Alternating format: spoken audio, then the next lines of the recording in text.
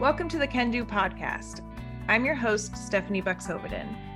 I live with MS and I'm a clinician and MS researcher. I'm very excited to welcome our guest, Lydia Emily, who's an artist living with progressive MS. Welcome, Lydia. Hey, thanks for having me. Absolutely.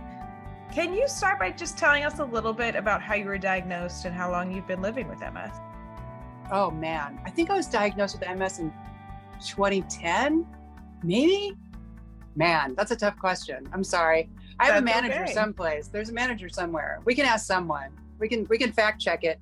But it was probably like 12 years ago, 11 or 12 years ago, I'm guessing. That feels right. Like I feel like we had a 10-year anniversary, maybe over COVID. So I'm just gonna stick with that. Yeah, I just celebrated my 10-year anniversary with it. Oh, cheers. Cheers to that. That's awesome. So I was, do you want to hear the story or no? I mean, I don't have to tell a story. You do? Are you sure? Yeah. I can talk. I can just talk love it. forever. All right.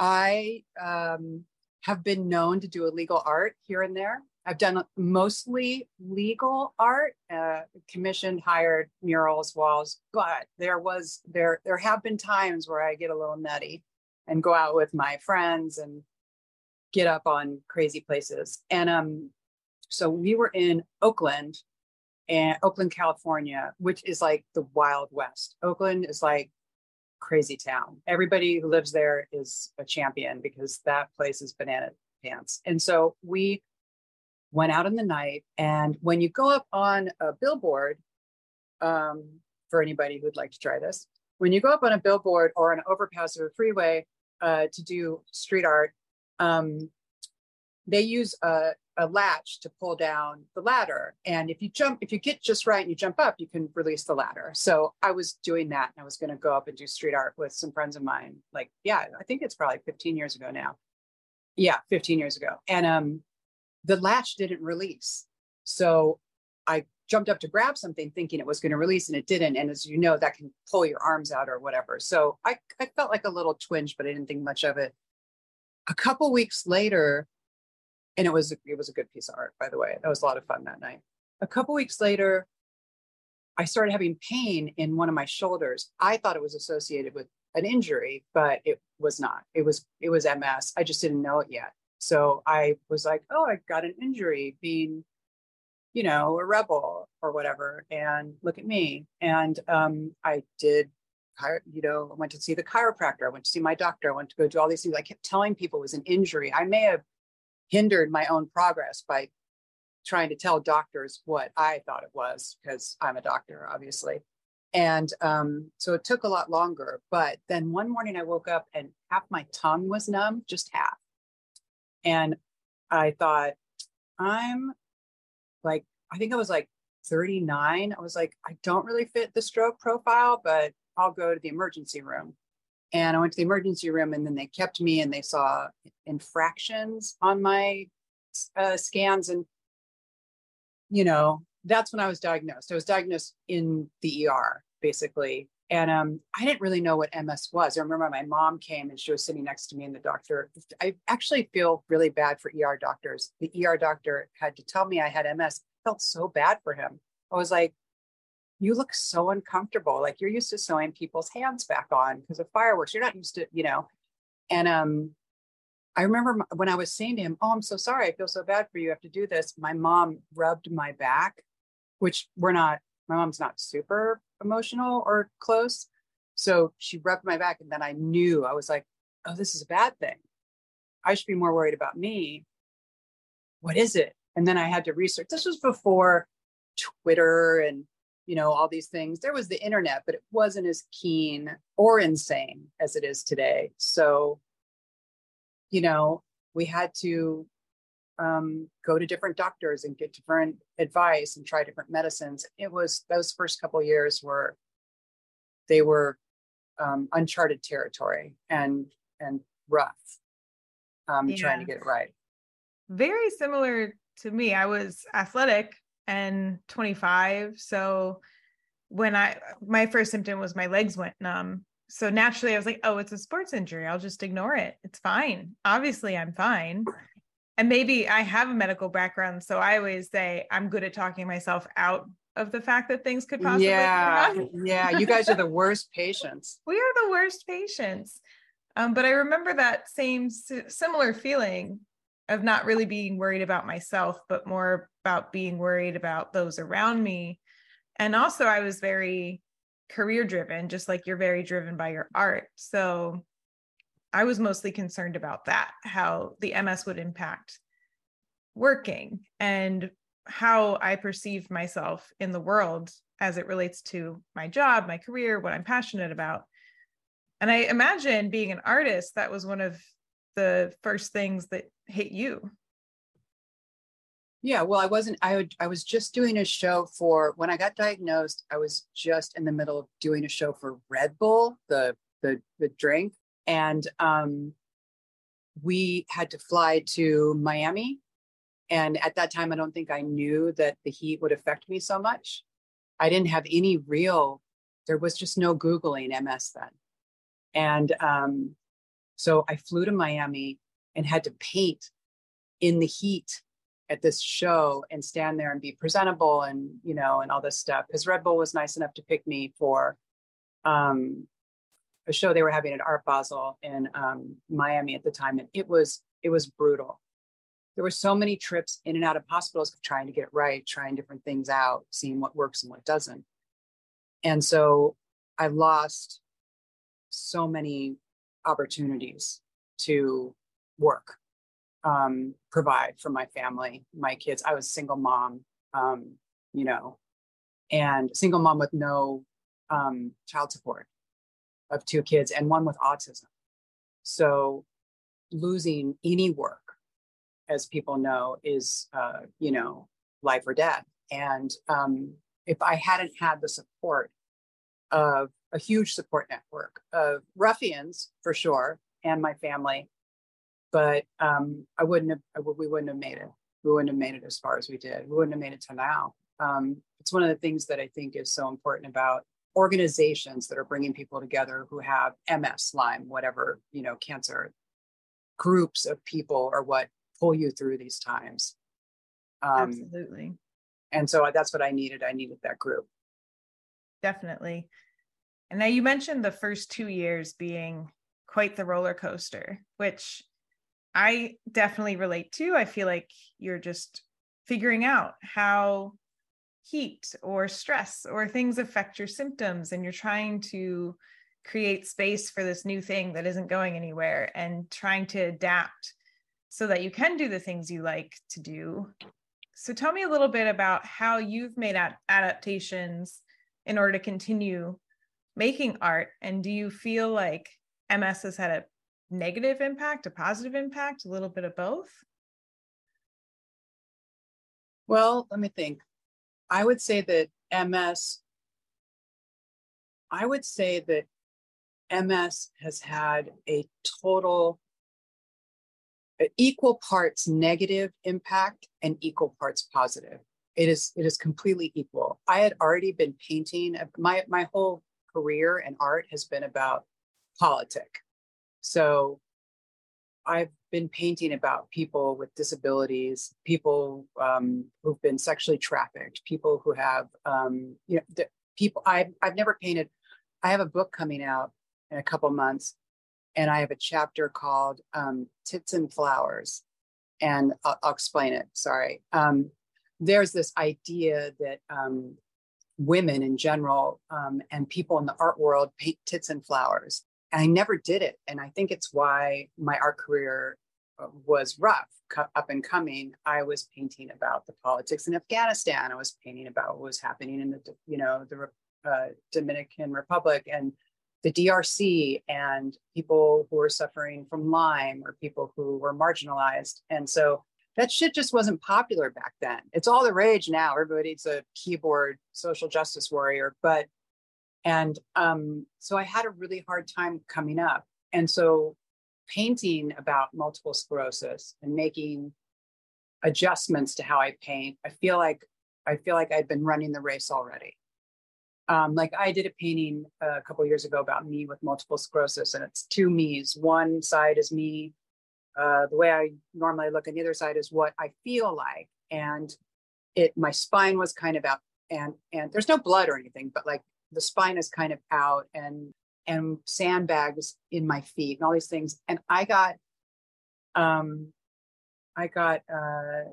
was the word, my MS takes my words all the time. Not notified, but when somebody like reports you, there's a word for reporting you on the internet. I just can't click it right now, but I've been reported over and over again for grotesque photography, which is not what it was. A painting. It wasn't a photograph. I do paint highly realistically, but it was a painting of what it feels like for us. And it got taken down everywhere. And it's part of what I feel like is happening with MS right now. There's tons of these happy ads with young girls going, I just take an injection once a week and blah, blah, blah. And it's like, what? There's so many people suffering so badly and need to be seen or heard. And these depictions of what it is not like, because it is not like that, I find not offensive, but detrimental to us moving forward. I just really wanted to say that. Those things really bug me. What adaptations have helped you navigate with MS? Adaptations for painting so I started early on by tying my kids' shoelaces to my hands. They had these really cool sparkly pink shoelaces because they were like 7 and 6. And I was like, that's adorable. So I would tie them to my hands and I would stick the paintbrushes in them so that it would hold it, because I have ataxia and I can hold a paintbrush. I can pick up my coffee cup in front of you right now and I can hold a paintbrush, but I can't hold it for more than a few minutes. The muscles start to give out really fast and then they start to shake. And so since I paint things like, I paint these hyper realistic portraits, people's eyelashes, the folds in their skin, wrinkles, the things that I love. And those things are almost impossible to do with a single hair paintbrush when you have ataxia. So when the shoelaces stopped working, because they would loosen a lot and they were rough, I started using bra straps. So the inside of a bra strap has this, like, a lot of them have like a coating on the inside that's almost like a gel, and it helps it stay in place. And they're elastic, so they stay, and they're very snug, but without cutting off the circulation. So I started using those, and I have a lot of paintings that have those kind of showing in them, self-portraits and things. The adjustments that we've had to make in our life are total. My husband is a prop maker, so he's the best husband to have in this situation, I think. And he's got a cord hung, like a bar hung up right now that I'm talking to you on right now that holds the phone. Because I can hold it for a minute when I'm talking to somebody, but I can't hold it for a half an hour podcast. Having air conditioning everywhere, having the wheelchair ready, whose name is Ellie, and canes ready, and a ramp already set up in my house. Even though I don't use a wheelchair every day, it's there permanently so that on days when I do need it, it's there. We don't have to rush to pull stuff out or feel like we're in a panic. Things are set up around the house to make my life as easy as possible, which in turn makes my family's life as easy as possible, because they don't have to worry all the time that I have to hold my phone, or I can't paint, or I can't get around. So for me, setting up, even though we might not need everything yet, setting up for what you need. It's like hoarding food for the storm, right? Yeah. Or toilet paper for COVID. 100%. Yeah. And I think that was a pivotal moment for me, was when I stopped trying to be the girl on TV who's skipping around and being like, everything is fine. Right. And actually admitting that I had symptoms that did affect me every single day and do require adaptations. And once I finally got over that mindset of adaptations are a sign of weakness to adaptations are a way for me to take my life back and get out and do those things, right? So adaptations are a sign of strength, because without them, you have to lean on someone else.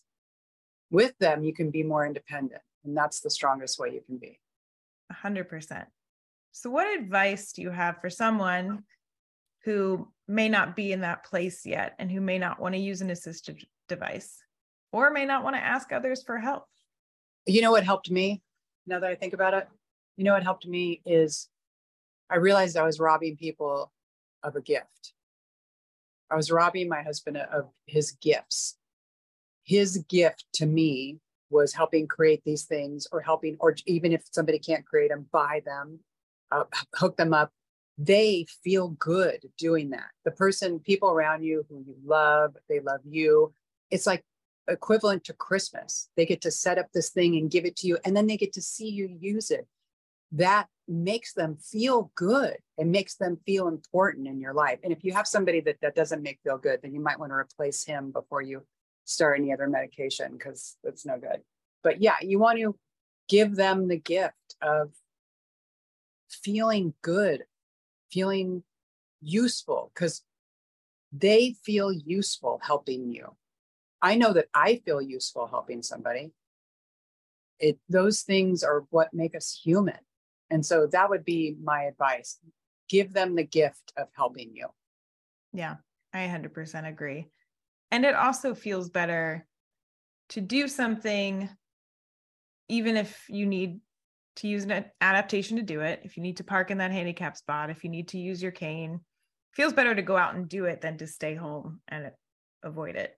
Oh, girl, I got that handicap placard the minute they let me have it. Even on days when I'm walking, I'm like, the handicap placard, I'm going to use it. Yeah. You got to save your energy. Got to save my energy. If I don't use it, then I might be tired later and I won't be able to do whatever else I wanted to do. Yeah, no, I take all the things. I'm like, just poor mommy. Exactly. And I think that's important too, is even if you feel maybe a little overconfident, like you don't need the assistive device or don't need the adaptation, we learn from our mistakes, and we learn from the days where we push too hard and we don't use the things we should use, and then we pay for it. Right. And then you pay for it later. Absolutely. And then you have everybody around you. That's the worst, when you have people around you going, I told you to use your cane. I told you, I don't want to hear any of that. I'll just use it. So I don't have to hear I told you so. That's the worst. That is the worst. Now, for those of our listeners who haven't already seen it or heard about it, your documentary is called The Art of Rebellion. And I think you told us a little bit about the rebellious side, but you've also told me in the past that you feel, or you absolutely refuse to feel ashamed about your diagnosis. And you even said that you try to make having a disability as fun as possible. Yeah. I mean, why would I feel, I'm not speaking for anybody else, but why would me, Lydia Emily, feel ashamed about anything? There's two ways that I look at it. One, it just adds to my greatness. I would like to say that. Everything that happens to me just adds to my greatness. And that's me being funny. That's just funny. Like, it's so completely preposterous that I would have cancer and MS. So I don't feel any shame. There's the shame I would feel would be, I also find my MS to be a gift in a way that if you look at, so my daughter's in physics and everybody in the house is into statistics and physics. So if you look at your group of people, right? So let's say I have a group of 10 really close friends, right? And we have them over for barbecues or whatever. They're the people in your little orbit, right? Statistically, a percentage of them are going to get an autoimmune disease. Statistically, a percentage of them are going to get cancer, suffer, some sort of aggressive attack, something like that. So I can say I've taken that from my 10. I've taken the cancer, I've taken the MS. I've lowered the chances statistically of one of them getting it. And so that makes me feel really good. I'm so happy because I love them and I don't want anything bad to happen to anybody. So that's one way of looking at it. That's one way that helps me feel like, I don't believe there's any meant to be, but because I don't believe in mystic stuff, but for statistics, for my math brain, it was meant to be that one of us was going to get it. So let it be me. I can handle it, and let them be able to walk and let them be able to have, the things that I can't have because I get to have other things. And I feel no shame and I feel no embarrassment. And absorbing my strength and feeling proud and standing up with it takes it away from other people to maybe feel pity for me. When I stand up tall, I'm like, yeah, I've got MS. So like, everybody's got something. This is mine. I wear it with a badge, and these are the accommodations I've made for it. And this is how I choose to live my life, knowing what is happening, knowing what it's going to be. And you kind of rob anybody from feeling pity. Yeah, I have found the same thing. I learned that very early on. The way I present my MS to the world is the way I receive responses back. So if I am just like you are, I have MS, it affects me. I have to make changes to my life because of it. Now look at all the cool things I've done. Yeah. Now look at all the things I'm trying to do. And all the cool things I've done could be reading. Not everybody's an artist or a mathematician or, not everybody's a researcher. So when I say like, I'm still doing things, those things don't have to be climbing a mountain. Those things could just be reading, knitting. The things I see people doing with MS, the artists I see putting up art who are blind. I mean, I'm only blind in one eye from MS, but who are totally blind from MS and they're drawing still, or writing, like being prolific isn't about your accomplishment. I don't have to paint 1,000 paintings about MS. I don't need to be prolific to be accomplished. I could just do one thing and that one thing is fine. And having pride in that one thing is all that matters. I just recently judged an art contest for people with MS all over the world. It was called, I don't know, World MS Day, something. So it was an art contest for people who had MS all over the planet. And we took entries from the Middle East, from South America, and the entries were completely different. So you have people who obviously had gone to art school of some kind or had some inherent natural talent. And then you had people who could just barely, use crayons and they turned it in on a napkin from a restaurant. Their stories are different. And what they're able to do with their MS and how it affects them is different.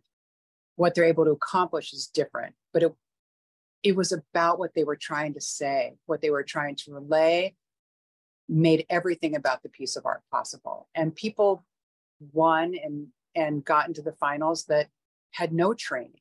They were just able to find a way to express themselves, and that's really what it's all about. It's not about whether or not you end up in a magazine.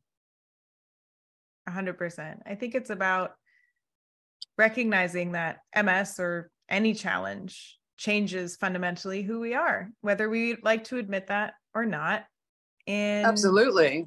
I mean, I was jumping around on freeways 15 years ago. My life is completely different. And I thought I had all the time in the world and all the energy in the world, and I don't. Now I paint maybe one painting a year, and that's fine. That's who I am, and people wait for it. And sometimes I feel like what I am able to do, I'm now all that much more proud of. Because I mean, I was more prolific before MS, but now the things that I pour my energy and my intention into are things that I am much more exponentially proud of. Because of all the effort it took and the concentration and everything. Yeah, no, absolutely. Is there anything else you'd like to tell us about your art?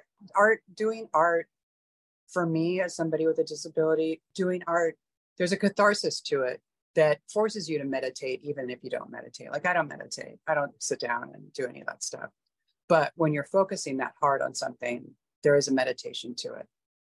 And the fact that you are taking the time to care for yourself, to do it, is just worth everything.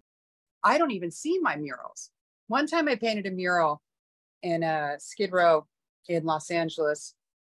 It was a tough neighborhood, let me tell you. And we had a lot of tough moments. Painted the mural. It's 2 stories. Took some pictures, left, got out. And it's not mine anymore.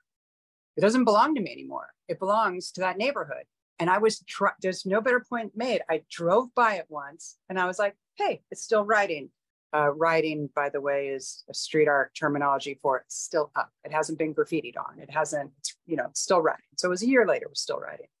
Although Skid Row, you don't get a lot of people going and covering people's stuff because it's dangerous. So I drove by and I was like, oh, look at that, it's still writing. And this guy, I went to take a picture with my phone. And this guy ran up to the car and he's like, you want to take a picture of that? $5. And I was like, oh, well, he's like, that's my mural. This is my block. That's my mural. This is our neighborhood. You have, and I was like, you are absolutely right. Here's $5. I won't take any pictures. I'm sorry. And I left. But that's it. Like, he didn't know I painted it. It's not mine. So it's nothing to be like intimidated by because it doesn't belong to me the minute I walk away from it. Sometimes they'll even go and cover your name up. And that's fine. There's no like, I did it for the neighborhood. I left it for the neighborhood. There is no pride you get to take with it other than one you keep to yourself. Mm-hmm. So when people come up to me and they say, oh, I just do this little knitting, or I made a little, one woman was making cards. So cool. It was in Boston and she had a little stamp set and she's just stamping cards and then writing nice things in them. She's like, they're just cards. I'm like, this is awesome. And you had to buy the things to make it and you had to plan it out. I know how much planning went in. It's not just a little card. It's your effort. It's your art. And I'll treasure it. And I still have it. Mm-hmm. We're going to share your website. Do you want to share the book that's coming out soon? Yeah. The Art of Hope. And takes from the name of the documentary a little bit, The Art of Rebellion. But Art of Hope is about, it has less art than it does words. It's not like an art coffee table book.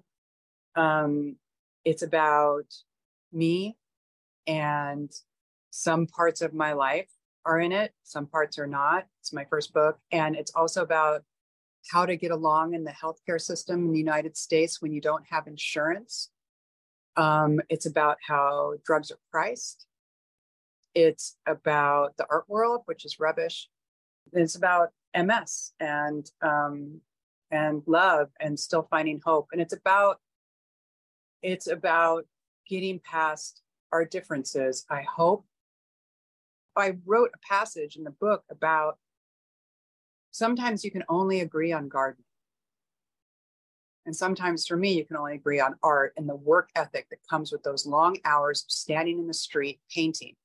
Who we are at our core is bigger than the t-shirt we wear with the logo on it, you know? Yeah. I hope that's a good explanation. And being united for a purpose. For a purpose. Helps you overcome almost anything, I think. And having the respect of my fellow man, that even if I completely disagree with fundamentally with everything they say, and they with me, we can still love each other. Absolutely. And it's not like MS is very nice to us, but we find a way to get along with it. I know.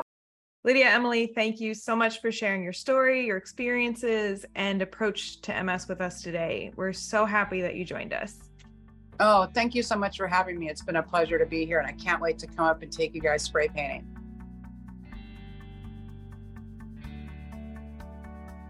Thank you for tuning into this episode of the Can Do MS podcast.